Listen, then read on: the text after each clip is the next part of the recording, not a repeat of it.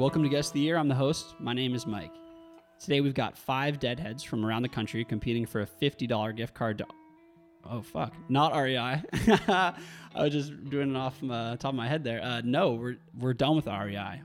Last week we did Play Dead, and this week is Dyer on the Mountain. So I got a $50 gift card to Dyer on the Mountain, and the winner will get that. So Dyer on the Mountain does tie-dyes on new and thrifted clothing, and it's just really, really cool. The tie-dyes are otherworldly, so she does great work, and yeah, check them out. It's Dyer on the Mountain on Instagram, DYER_on_the_mountain, and then Dyer on the Mountain with dashes in between each word.com. All right, here's how the game works. We'll play the first part of a Grateful Dead live track, and each contestant will use the messaging system to silently guess which year their performance is from. Contestants who are all on video chat to prevent any possibility of cheating can submit their guesses at any time during the clip or in the 10 seconds after it concludes. Whoever is furthest from the correct year is eliminated. The last 2 deadheads standing will have a best of 3 series to determine a winner. We've got our 2-time returning champion Nate here with us, and we'll meet the rest of the deadheads in a moment, but first, let's hear the first song. Without further ado, The Grateful Dead.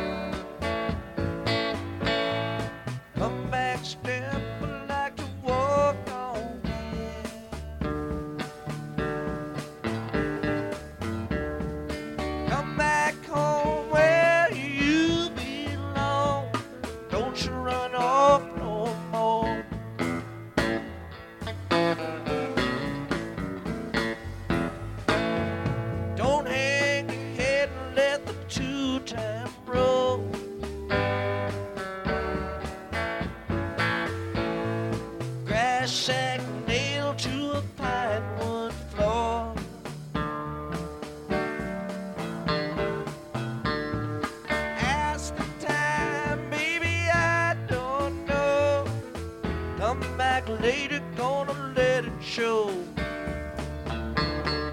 I say roll, Jimmy, roll. Gonna get there, I don't know. Seems a common way to go.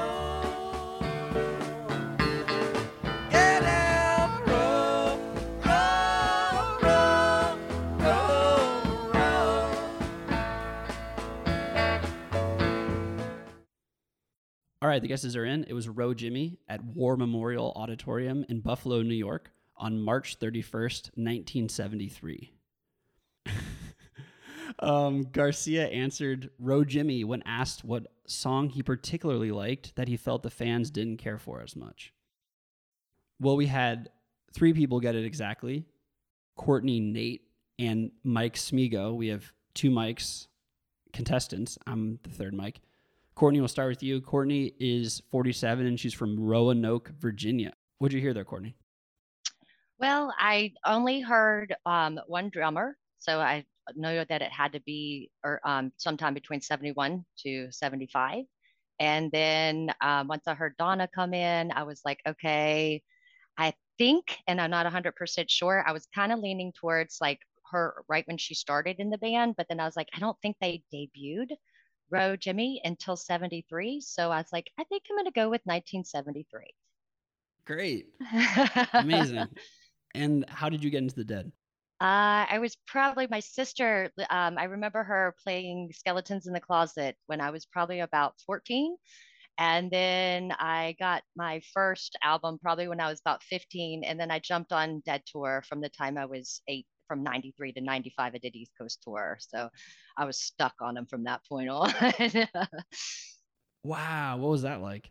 It was amazing. Like best time of my life was, I mean, those tours. I mean, I was in college and my first semester, I could only see a few East Coast shows because, of course, I was in school. And then I was on academic probation the second semester because I had gone to too many shows. And then the third time, I just kept on going back and forth between academic probation. So finally, in '95, I just pretty much told my parents, I was like, "Look, this is what I'm going to do, and if you don't like it, too bad, but this is what I'm doing." So, and I just left school and then jumped on tour. I did hair wraps in the parking lot, made clothes, and then toured with a few people that we did devil sticks. Like he made devil sticks, and then we also like grilled cheeses and little stuff like that. So we just ended in the parking lot, and then we'd make our money to go to the next show. And if we were able to get a ticket, we would plan a few tickets that we would already have before the shows, but then of course try to get miracled in or try to find tickets on in lot when the shows that we didn't have. So where did you sleep? Many different places. A lot of times they had a lot of cool little campgrounds that you could go hang. Like a lot of the hippies would like in the parking lot, like go to this campground or go to this campground. So we would go to those, but a lot of rest areas. We'd pitch tent and just go up in the woods and sleep on the rest area. We were actually traveling up to Canada probably like 10 years later, and I looked at my parents. I'm like, I think I slept at this rest area when we were up here going up to, and my parents like, oh my God, you know, so. Wow. So Jerry dies in 95, then what? Well, I had taken, I was working, on like the off season stuff. I was working in Myrtle Beach doing hair wraps. So I did that for a little bit, did Fish tour, wasn't very happy with Fish after Jerry died because I was like, well, look, you're making it really hard for people to tour. You had to go like all the way up here and then all the way down here and then all the way over here. And they were cracking down on vendors and taking all of their stuff. And it was just not a really cool scene. And then I got into a little bit of the other ones. Then I kind of got a career and just kind of didn't go to as many shows. And then I just kind of got into like the string cheese and widespread kind of scene and started going to those shows more, kind of thing. So That's a great origin story. Thank you. you're welcome. You're on to the next round, Courtney. We also have Nate back with us, who is our two-time returning champ. Nate is 22 and he's from York, Pennsylvania. Anything you want to add to Courtney's 73 analysis there, Nate? No, I'm pretty sure she nailed it. It's just the one drummer puts it early, and they weren't doing anything fancy. That was as simple as it gets. They played it as they wrote it, in my opinion. So that you could tell that was early. I was arguing between late '72 and early '73. I forget when they debuted it, but I went with '73 to play it safe. Cool. You're on your way to your three-peat. First big step there. Only done once, I think. Yeah, by Luke is the only one who's ever three-peated. So nice work, Nate. Mike Smigo. What's up, man? You are 40 and you're from West Branch, Michigan. Yeah, I'm from Chicago. But I've been in West Branch for 8 years now. Right on. Well, what did you hear there? For me, the one drummer, and I can just tell a 73 recording.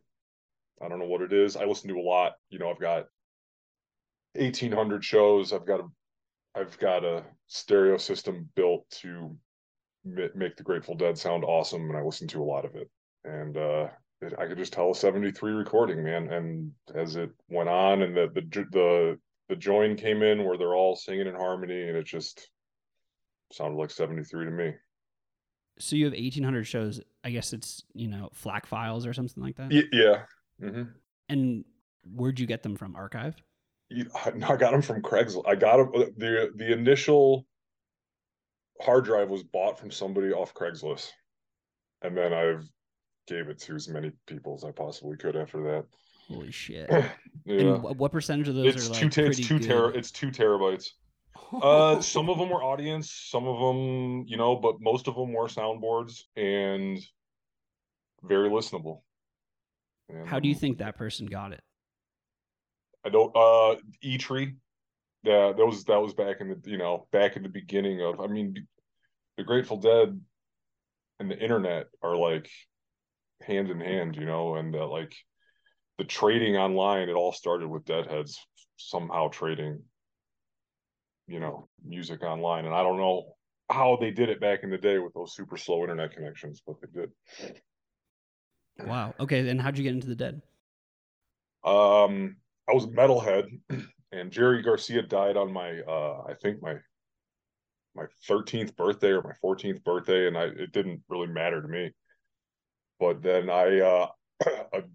when I was 15, a guy moved to my town from the East Coast, and we became friends pretty quick. And he hurt his knee, and he was needing knee surgery, and then he was in physical therapy, and he was ahead. He loved his favorite band is Fish, and his therapist gave him a flyer to a festival. You guys ever heard of the Schwag? They're from Missouri. Yeah, they're from St. Louis, Missouri. So I went to their little festival in the middle of the Ozarks. It was $15. It was like 7 hours from my house in Chicago. Me and a couple other kids, they all had to lie to their parents. I just told my mom I was going camping with my buddies, and it just fucking flipped my wig, man. And yeah, it didn't take long after, and then that was in 98 or 99. And it's been a huge part of my life. I haven't been to a show in 5 years until this summer because I've been making babies and shit. But yeah. At what point do you start bringing the babies to the shows? I did. I did. I took some of my younger kids to the Dark Star Orchestra Jubilee, which is a really great family friendly festival. But it's not fun for me. It's not fun for my wife. It's just not. So I'd rather, and you know what? They don't even like it, so, they don't like the music. And, so yeah, it's, but I've been getting out there again a little bit here and there. So. Well, thanks, Mike. You are on to the next round. Mike Gasick is also on to the next round. He guessed 1974, 1 year off. Why 74? I think a lot of things that everyone else has been kind of chiming in on, the one drummer, Donna, and it just kind of has that feel, 73, 74. Listening to the podcast, I've heard a lot of people like, oh, I can tell they were using this kind of monitor or this guitar or this tone or this. For me, I've just listened to so much. It just kind of has a feel. Almost, to me, it's almost visual. Like I picture what Garcia looks like matched up to the voice that I'm hearing. And if it's like a raggedy Garcia or a shorter hair, longer hair, gray hair, black hair, it all just kind of comes together. And I'm just like, yeah, it sounds like he would be looking and singing like that in about this time period. So yeah, I kind of go about it a little bit of a different way. Yeah, it seems like there's two distinct camps. It's more like what Mike was talking about and more what Luke was going off of. He just knows. And then there's Kyle, who can hear the guitar, knows exactly what it is. It's like, oh, it's the ES330 or whatever, Right, I know. It's just amazing. Yeah, and both amaze me. And how'd you get into the Dead? So it's probably around like either, I don't know, late 86, maybe early 87. Like a lot of people, I just listening to, I was a metalhead, kind of like, what was it, Mike?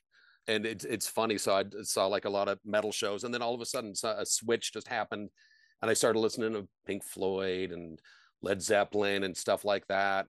And so we would hang out. There was a little hippie record store by my high school, Offbeat Records. They're gone now. But we'd always go in there and hang out and like buy records and tapes and stuff like that.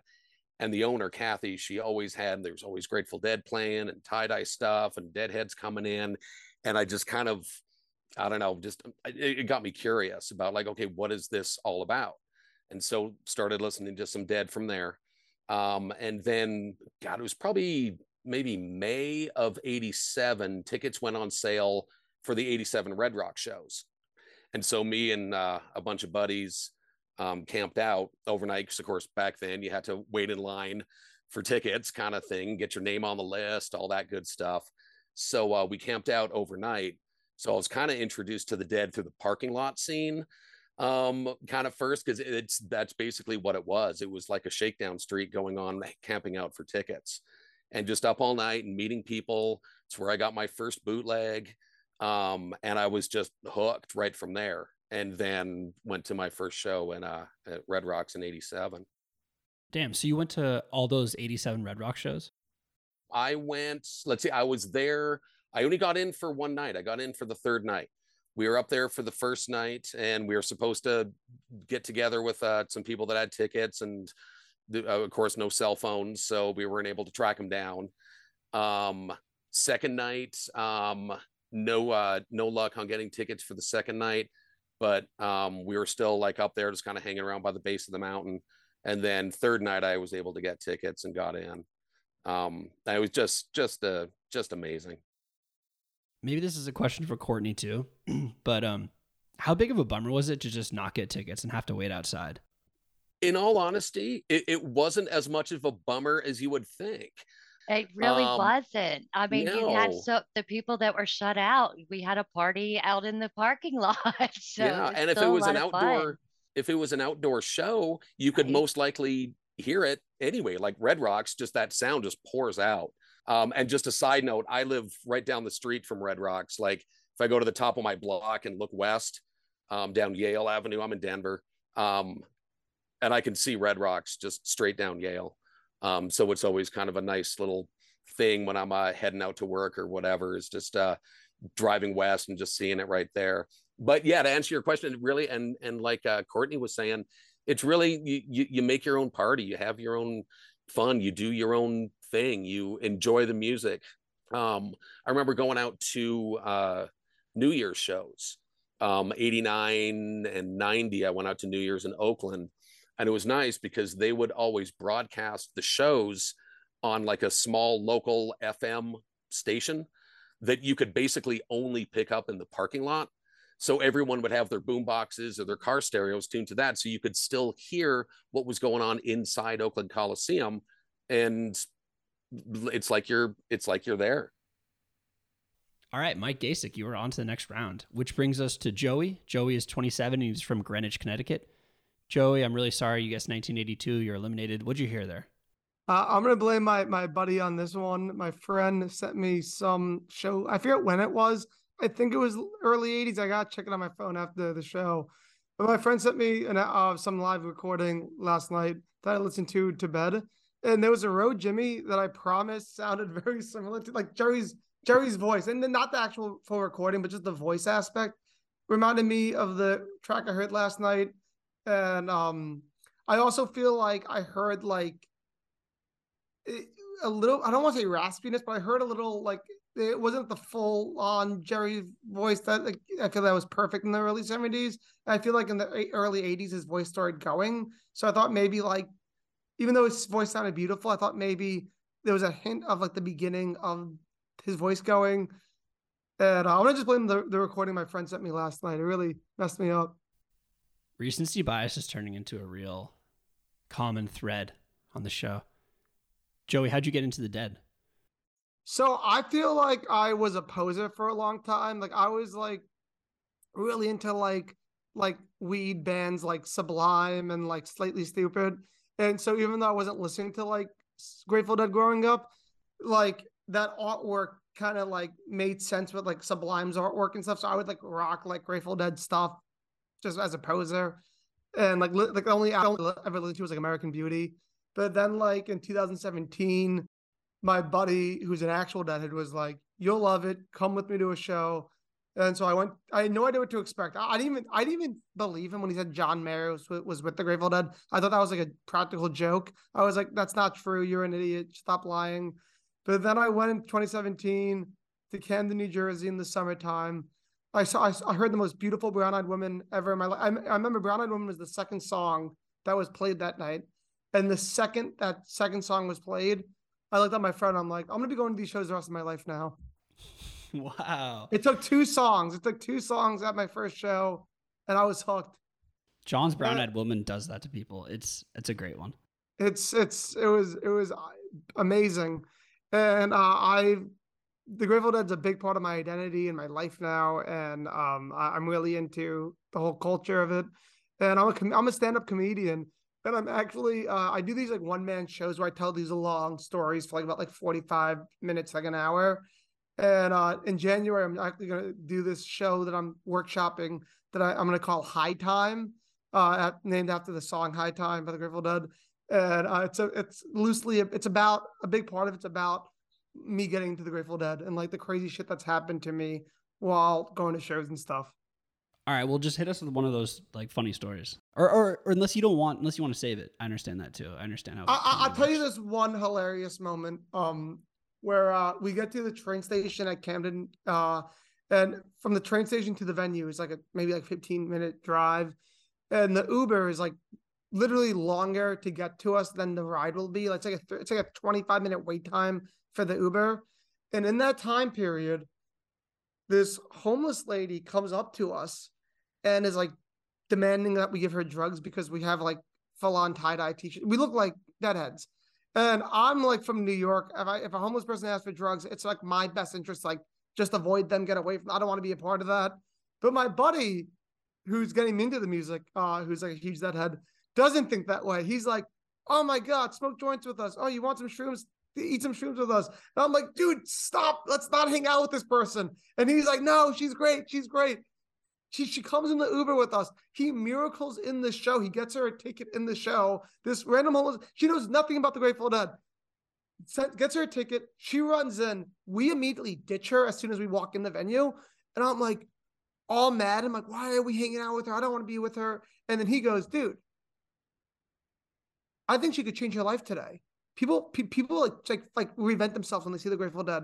I think we just helped her out. And I realized I'm like, I was being narrow-minded. I was being an asshole. And my friend had like this beautiful vision that like is, I don't know, something that you develop, I guess, when you start following the Grateful Dead. Because I felt like, in that moment, I felt like such an asshole because I was like, why are we hanging out with this homeless lady? I didn't think that was going to end up with her being miracled in. I didn't see her ever again, but I did see her walk in the venue, and I want to believe she's like now selling grilled cheese at every shakedown. Love it. Joe, you're the man. And when you release that special, send it to me, please, and I'll put it on Instagram. Yeah. Of course. Cool. Thanks so much, Joey. Appreciate you being here. Thank you so much for having me on. All right. Courtney, the two Mikes, and Nate are on to the next round. Let's play the song.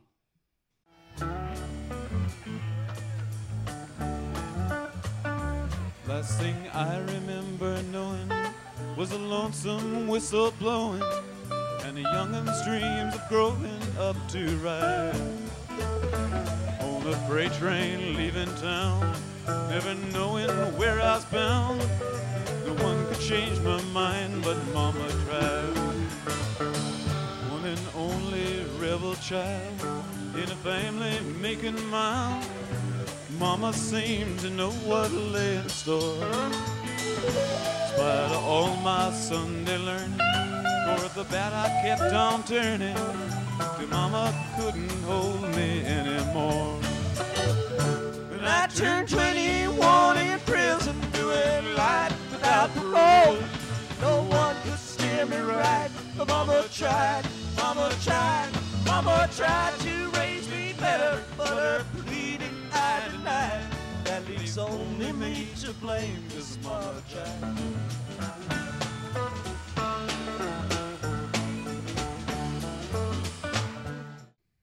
All right, the guesses are in. Mama tried at Max Yasgur's farm in Bethel, New York, which is also known as Woodstock, on August 16th, 1969. The Merle Haggard cover was released in 1968, so the Dead basically immediately started covering it. Courtney was the only one who got it right. 1969. What'd you hear, Courtney? Well, I just again was listening to. It sounded earlier recording, and Mama Tried to me. I was trying to think, okay, when did they first debut that? And I was thinking late 60s, and so I was thinking I was going to go with 1970, just kind of go in between. And I was like, you know what? Go with 1969. Just go with 1969. It's a good number. So, so I just chose that date. So you followed the gut. Yeah. Well, that's a good way to play. You're on to the next round.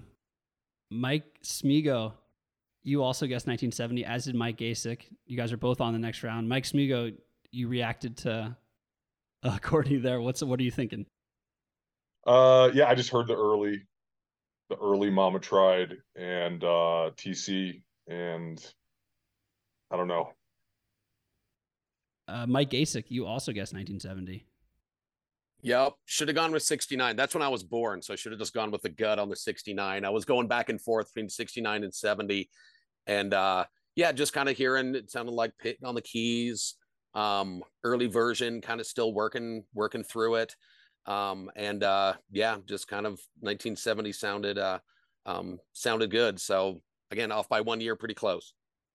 Nate, our two-time returning champ, you guessed 1971. You're eliminated after an incredible run. Nate, what'd you hear there? I was arguing with myself between 69 and 71, somewhere in between there. I definitely heard the early keys. Couldn't tell if it was Tom or Pig.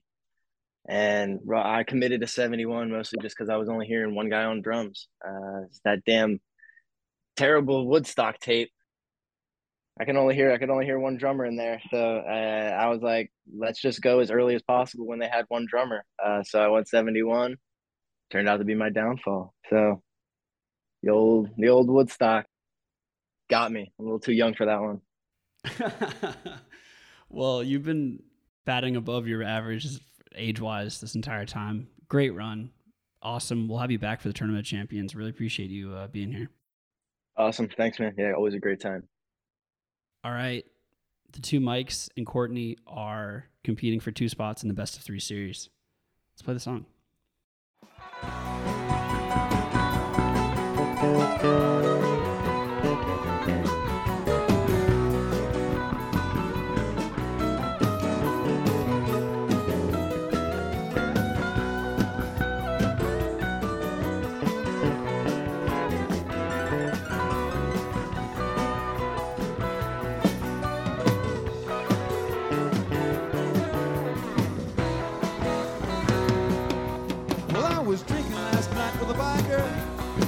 And I showed him a picture of you. I said, pal, get to know you like her. Seemed like the least I could do. Cause when he's charging his chopper up and down your carpeted hall, you'll think me by contrast quite proper. Never mind I'll stumble and fall. Whoa, never mind I'll stumble and fall. Champagne from your booth for a taste of your elegant pride.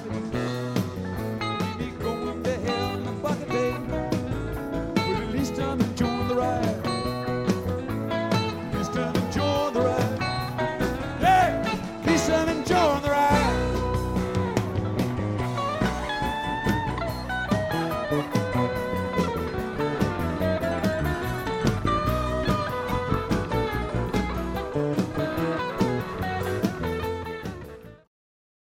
All right, the guesses are in. Hell in a Bucket at Rich Stadium in Orchard Park, New York on June 16th, 1990. Released on 1987's In the Dark, the song is thought of as a Weir Barlow track, but Brent Midland is actually credited as a songwriter. Mike Gasick got it exactly, 1990. You're on to the next round. What'd you hear there? I saw the majority of my shows between like 87 and 91. So immediately as soon as that started playing, that just kind of took me back to, I saw a ton of shows like 89, 90 is when I probably saw the most of them. And it just had that sound of what I was hearing, show after show, venue after venue, 89, 90. So I was kind of going back and forth. I thought maybe I might've heard Bruce in there. So I'm like, okay, is it maybe late 90, like McNichols 90 with Bruce? So I was kind of back and forth 89, 90. And I had a good feeling it was going to be one of those. So I just kind of went with 90 and seemed like that worked. Awesome. You're on to the finals. Mike Smigo, you guessed 1989. You're also on the finals. What'd you hear there?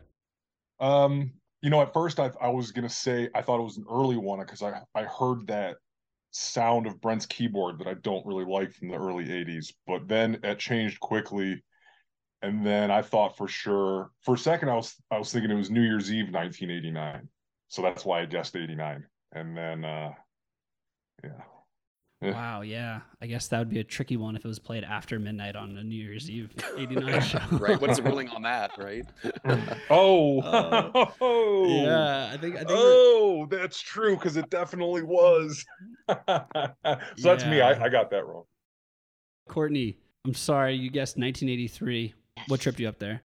I felt like it was early 80s. I heard Brent. That was going right on what Mike said. I was like, it sounded like that early Brent in the early 80s. I almost put 1985 in. And then for some reason, I just felt like it was early 80s, not closer to 90, 89. Just didn't hear that. So.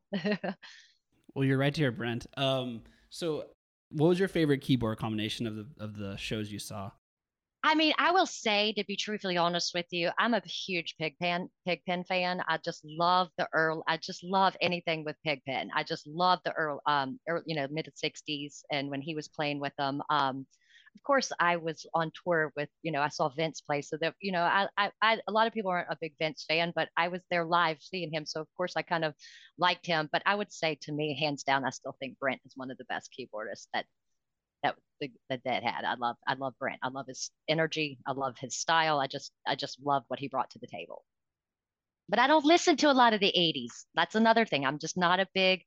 I'd always called the 80s kind of the dark area. Like it wasn't some of the 80s. I'm more into I like the early 70s shows, the late 70s shows. Of course, I've got a few bootlegs from that shows that I went to and shows that were around, I was sitting in the lot back in like 93 and 95 and stuff, but that's kind of my thing. So, So you still listen to your bootlegs?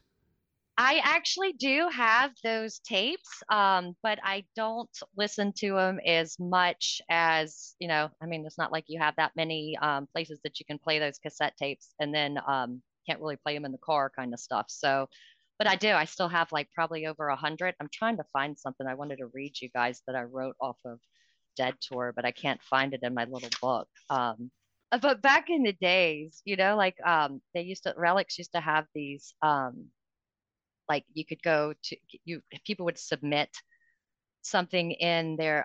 You could be like, all right, I'm going to make a little story out of Grateful Dead songs, and so you literally can just use the lyrics and the names of songs to make a little story. And so me and a friend and I wrote the story one time going down to, this is right after Jerry had died. We were going to a fish show in Charleston, South Carolina. And so I just wanted to share this because I think it's pretty fun. Yeah, so I wanted awesome. to share this with you guys. So so it goes, Samson, Delilah, and Bertha were down by the big river where the sky was yellow and the sun is blue. Franklin's Tower was on their mind as Terrapin Station light ahead. Desiring sunshine daydreams, they kept on trucking through this dark hollow. Bertha said, we can run, but we can't hide, so let's find Sugar Magnolia, dance in the streets, and head on back to Tennessee Jed. Going down the road feeling bad, they ran into Althea and Cassidy on Shakedown Street. They got some good loving under the dark star, and they loved each other for eternity. There comes a time when we get those walking blues when fighting the law for our liberty. I will take you home to my broke down palace as the blues fade away and there's nothing left to do but smile, smile, smile. There's so many golden roads and it's a long, long way to go home to ease my soul. It looks like rain, so look forward to the morning dew because you know our love will not fade away. We might be the victims of the crime, and if the thunder don't get you, then the lightning will. A box of rain will ease the pain and love will see you through. In the attics of my life, I think about having those Tom Thumb and Cumberland blues, but wish I could be the eyes of the world by standing on the moon. A peaceful place that looks from space during those high times with a saint of circumstance and an estimated prophet. It'll be hell in a bucket when we meet up with the lost sailor on a ship of fools. We need a miracle every day until we cross these boundless seas and make it to the promised land. Hello, baby, I've gone goodbye, and what a long, strange trip it's been. So let's take this weight off our shoulders as we bid you good night. Well done. That's awesome. Nice.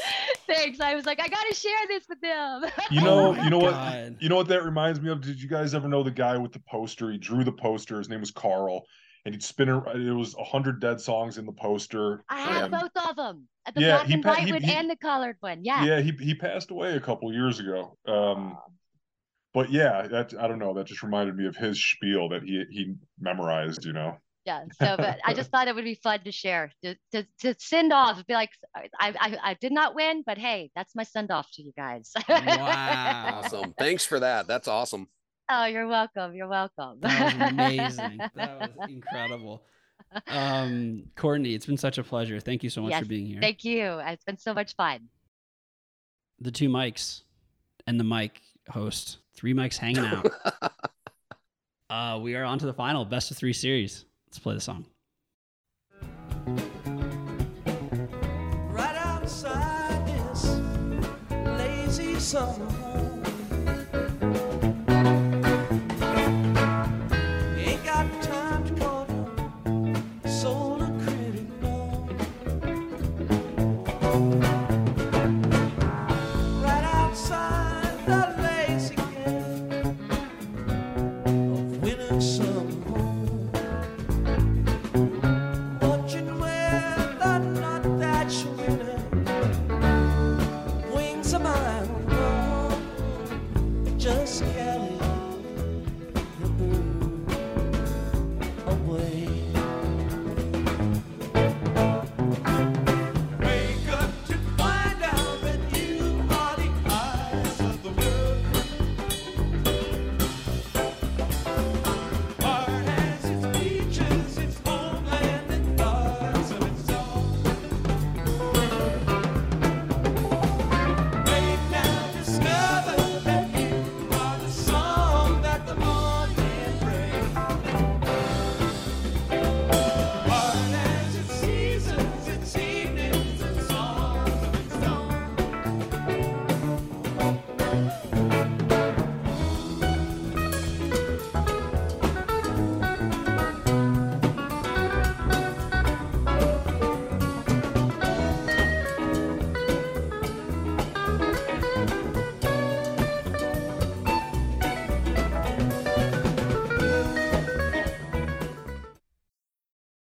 The guests are in Eyes of the World at the Great American Music Hall in San Francisco. Now I knew it. On I August- knew it, but I said 1974 anyway. Sorry, I'm not Spoiler normally alert. smiling. I'm right there with you, Um, other Mike. Well, there you have it. They both guessed 74. It was August 13th, 1975. I know, Yeah. if I was listening to this in my living room and not on these, I would have guessed it. Okay, well, so yeah, 1975. Let me read my little fucking thing. Eyes of the World was on 1973's Wake of the Flood, the first Dead album in 3 years, and their first ever without Pigpen. So Mike Smigo, yeah. Why? I mean, it's one of the finest shows ever, and yeah, I mean, it just, I wasn't getting it as crispy and clear as I would, because it's such a pristine recording. So I kind of took it as it was something more from 74, possibly like October of 74, well, because two drummers, and so from those Winterland shows in October, I thought it could have been from that, because that recording isn't quite as smooth, especially in the vocals. So yeah. Got it. And Mike Gasick, what'd you hear? Yeah, I'm right there with Mike. So I've got on my my alarm clock, which is an iPad, a late 74 Eyes of the World set for my alarm. So I'm like, it's always kind of nice to wake up to find out you're the eyes of the world. I'm like, that's great. So that's what I've got, is a late 74. I'm not sure of the date, but it's a late 74 Eyes of the World. I'm just like, and it had the same sound as what I wake up to every morning. And I was just, but same thing. I'm just like, God, it could be 75. And I'm like, no, I think I hear this every morning. So I'm going to go with 74. Well, no one gets the point. On to the next song.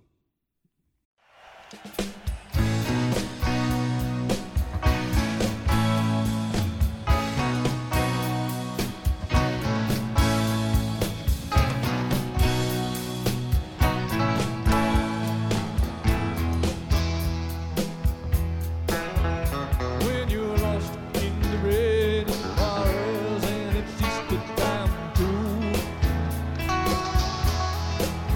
when your gravity fails and negativity won't pull you through, don't y'all put on any airs when you're down on the roof of Avenue, 'cause they got some hungry creatures there. They'll surely make a mess out of you. If you see St. Anne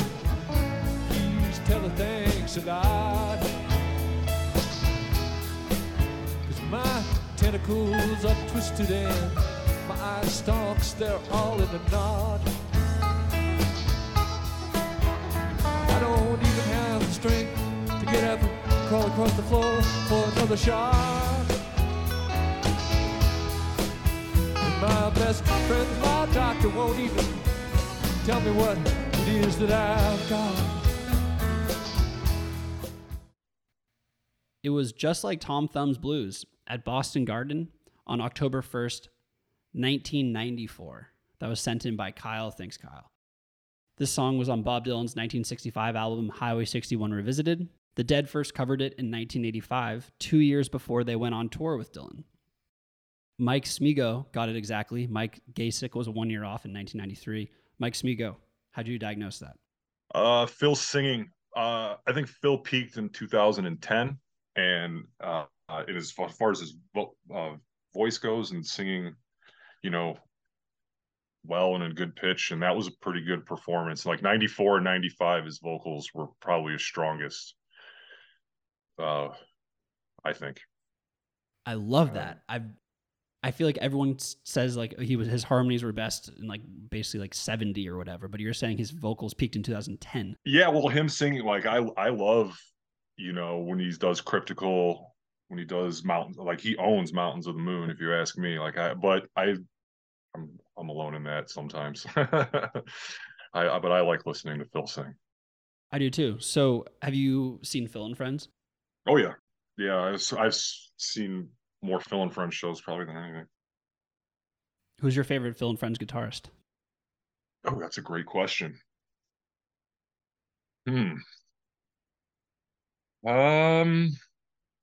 Well, my favorite Phil and Friends shows I didn't go to, and they were with Trey and Paige in '99. So those are probably some of the best push here. And I saw a lot of Further too. Yeah. Mike Gasick, you're only 1 year off. Yep, hearing pretty much the same things, just Phil's voice. I could hear Vince in there. And the band just seemed a little slower, just not as crisp, I guess, as those like 89, 90, 91. Yeah. It just had that feeling of the trailing off years, if you want to call them that, of those last few years kind of thing in there. And I saw them a few times in 93. So again, just kind of putting that visual together. But I was kind of going between 93 and 95. Probably should have split the difference, but felt good about 93. But yeah, 93, 94, just have that sound. Yeah. So Mike, you run a record shop, right? I worked at record stores for a number of years. I'm self-employed now. But so I was working at a chain called Sound Warehouse. A couple of friends worked there, and I was always a big music guy, and I just wanted to work around music and be around music and be around people that loved music and all different kinds.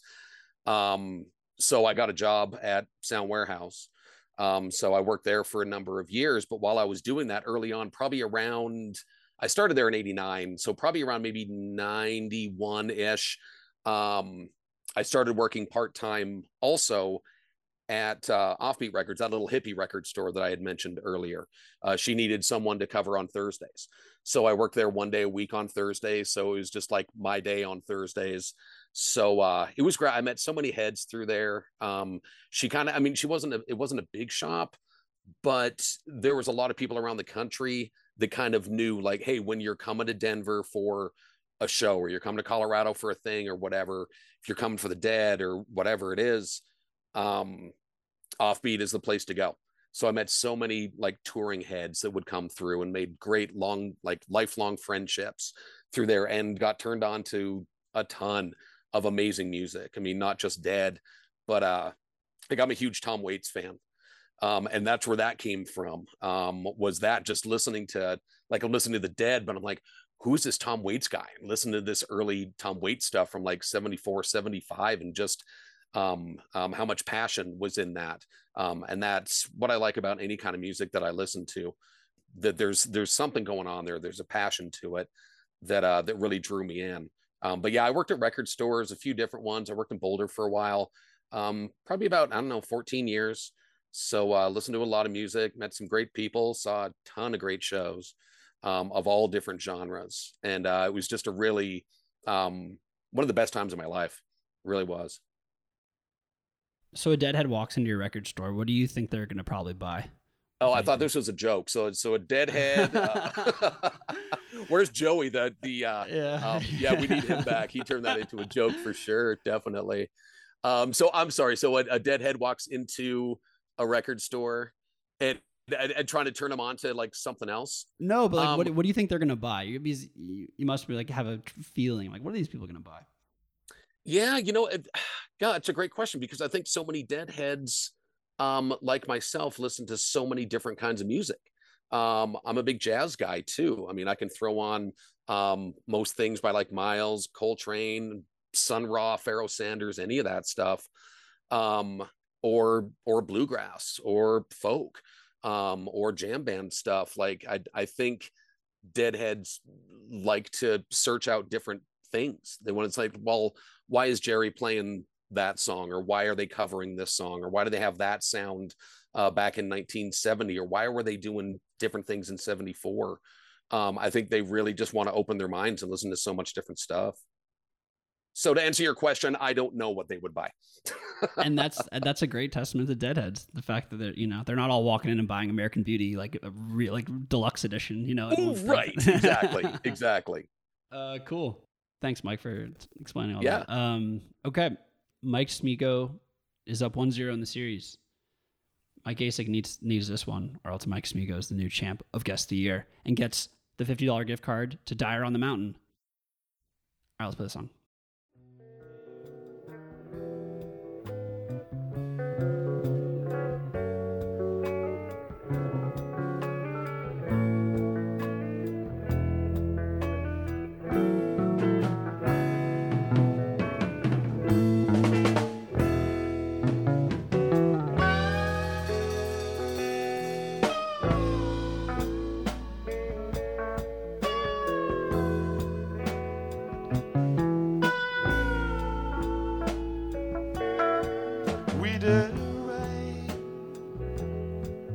Tell me why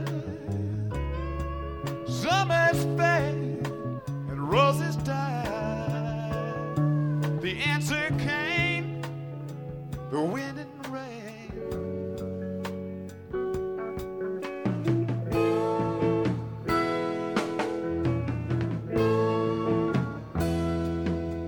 Golden hills now veiled in gray. Summer leaves are blown away, and what remains? The wind and rain.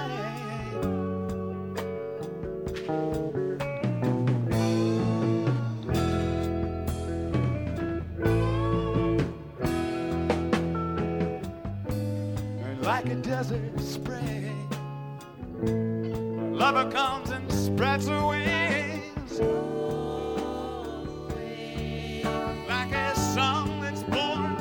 The sky,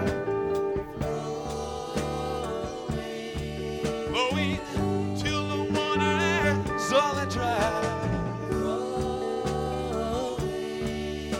but knowing in her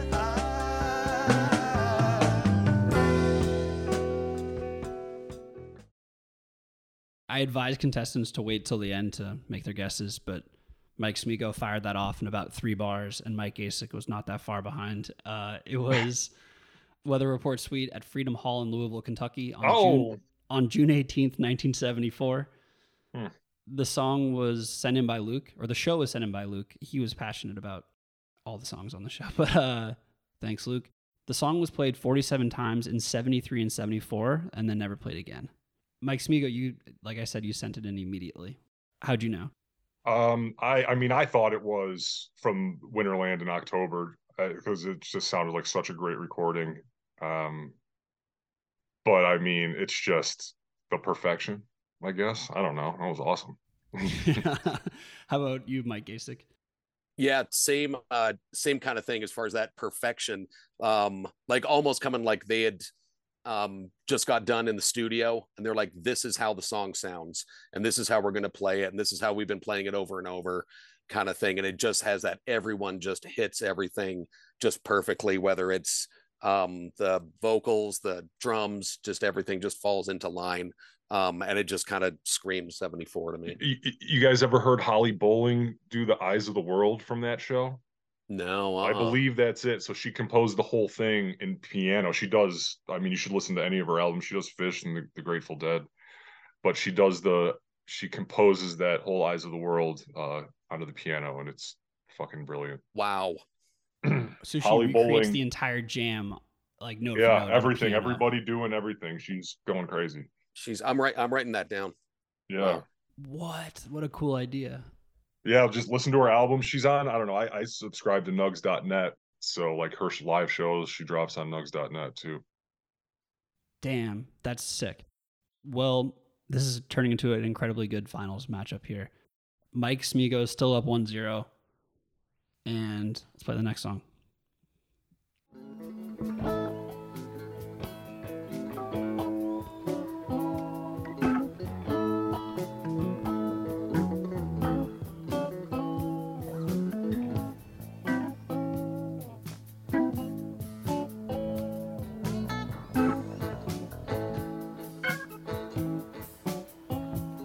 We'll see CC Rider.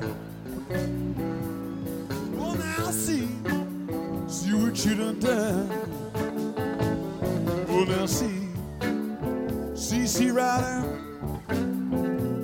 Well, now see what you done.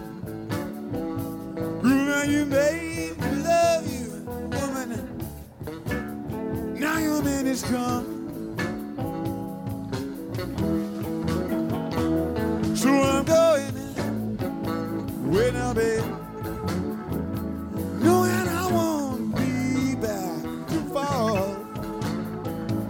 See, I'm going away now, babe, knowing I won't be back to fall. Just my thumb of that good girl might not be coming back at all. Maybe not at all.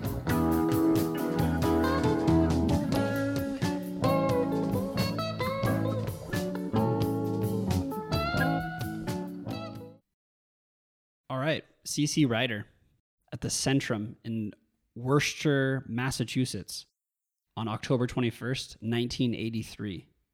The cover was performed 127 times between 1979 and 1992, which was the last year the Dead played it.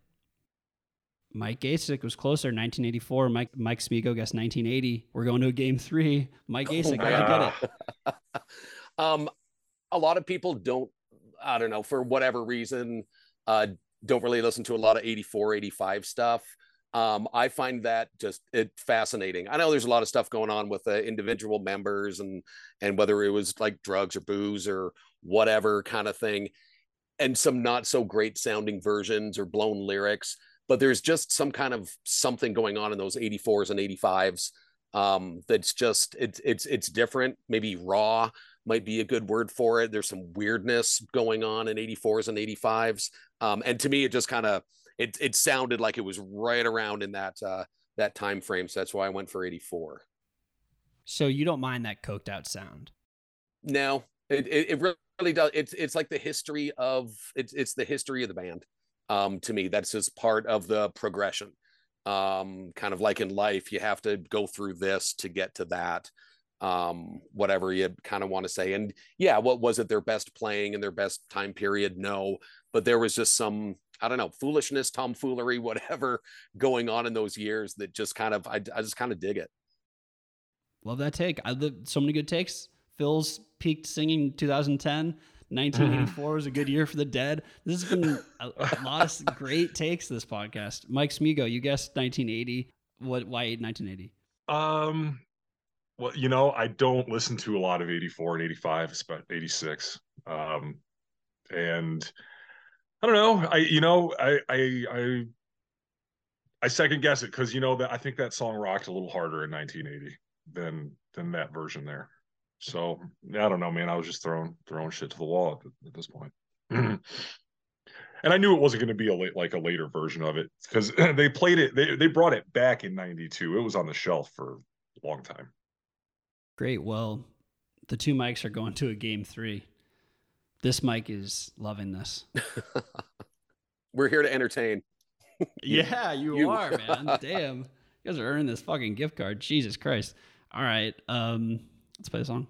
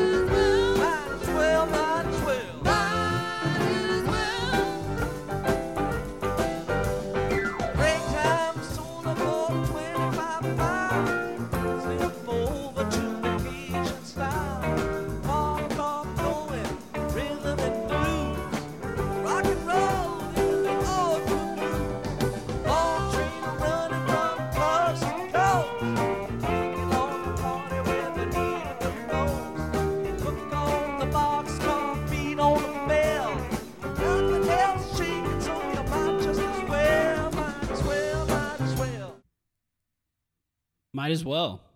Might as well guess what I guessed. Might as well keep the game going because you guys both guessed 1976. I mean, there's not really another answer. Right. No. This is incredible. Might as well at the Beacon Theater on June 14th, 1976. Might as well is the first track on Jerry's 1976 solo album, Reflections. Mike Gasick, how'd you figure that one out? I think it was just, I think other Mike kind of nailed it. There's really no other real guess kind of in there. It's just that Might as well 76. That's what it sounds like is 1976. Which sounds like nothing else, which is right. Greater than 1977. There's another hot take for you. Ooh, the controversy. Yeah. You got to elaborate, Mike Smigo. Let's hear it. Oh, I just love 1976, man. I don't know. It's just got a different sound to it, a different feel. It's bouncier, it's springier, it's fresh. That month in June is June. I've always said June 76 is better than May of 77. Okay, still 1-1. Let's play the next song.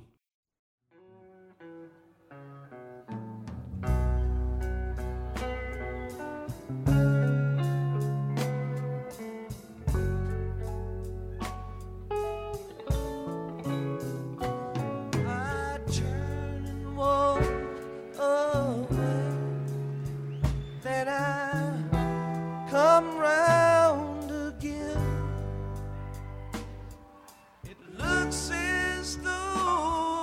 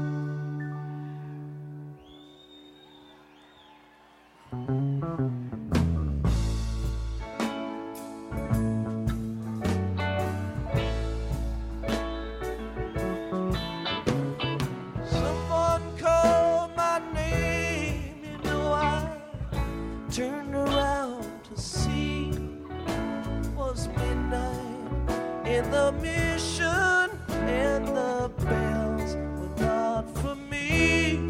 Come again. Walking along in the mission, in the rain. Come again. Walking along in the mission, in the rain. The guesses are in. That was sent in by Kyle. Mission in the Rain at Boston Music Hall on June 12th, 1976. The Grateful Dead only played Mission in the Rain 5 times, all in June 1976. But then it became a JGB staple. That was incredible. Mike Smigo, you nailed it exactly. You are the new champ. Well deserved. Mike Gasick, standing ovation to you as well. Smigo, how'd you figure that one out? I mean, that's just it. They've played it 5 times in 1976. You know, I love 1976, so it was easy. Like, that's what, I don't know. I forgot there's a camera on me. I'm making goofy fucking faces. Like, oh, would they really give me 2 1976 in a row? But it was really awesome. This was so much fun. I'm so glad I did this. I can't wait to listen to you. I spent a lot of time in a work truck driving back and forth to different sites, so I can't wait to listen to this podcast every week. Awesome. Thanks. Well, I'm gonna be on it next week, right? Yes, you will. Yes, you will. You'll be back Right with on. us. And like I'll tell you and everyone who maybe is listening for the first time this week, always start at the beginning because it's a tournament. And so if you're starting to listen to the podcast, start at episode 1 and listen back because there's a lot of good. If you started now, you'll miss a lot of good breakdowns and a lot of good deadheads. Mike Gasick, tremendous work. 74, a couple years off. Yeah, I just kind of it had, to me, it had that 74 sound, and I was thinking the same thing. Are we going to do back-to-back 76? And I had it in my head. Then I'm like, now I'm pretty sure it was 76 Mission in the Rain, but I think just the fact that there was 2 1976s in a row just made me think differently. But I thought I didn't think you'd throw me a curveball like that. Like, come on, 76, 70. You should make a whole show like every answer in the show is 1982 or something like that. But yeah, no, I was just right in there. But congratulations to other Mike. Congrats, Smigo. Nice going back and forth with you. That was awesome. That was awesome, man.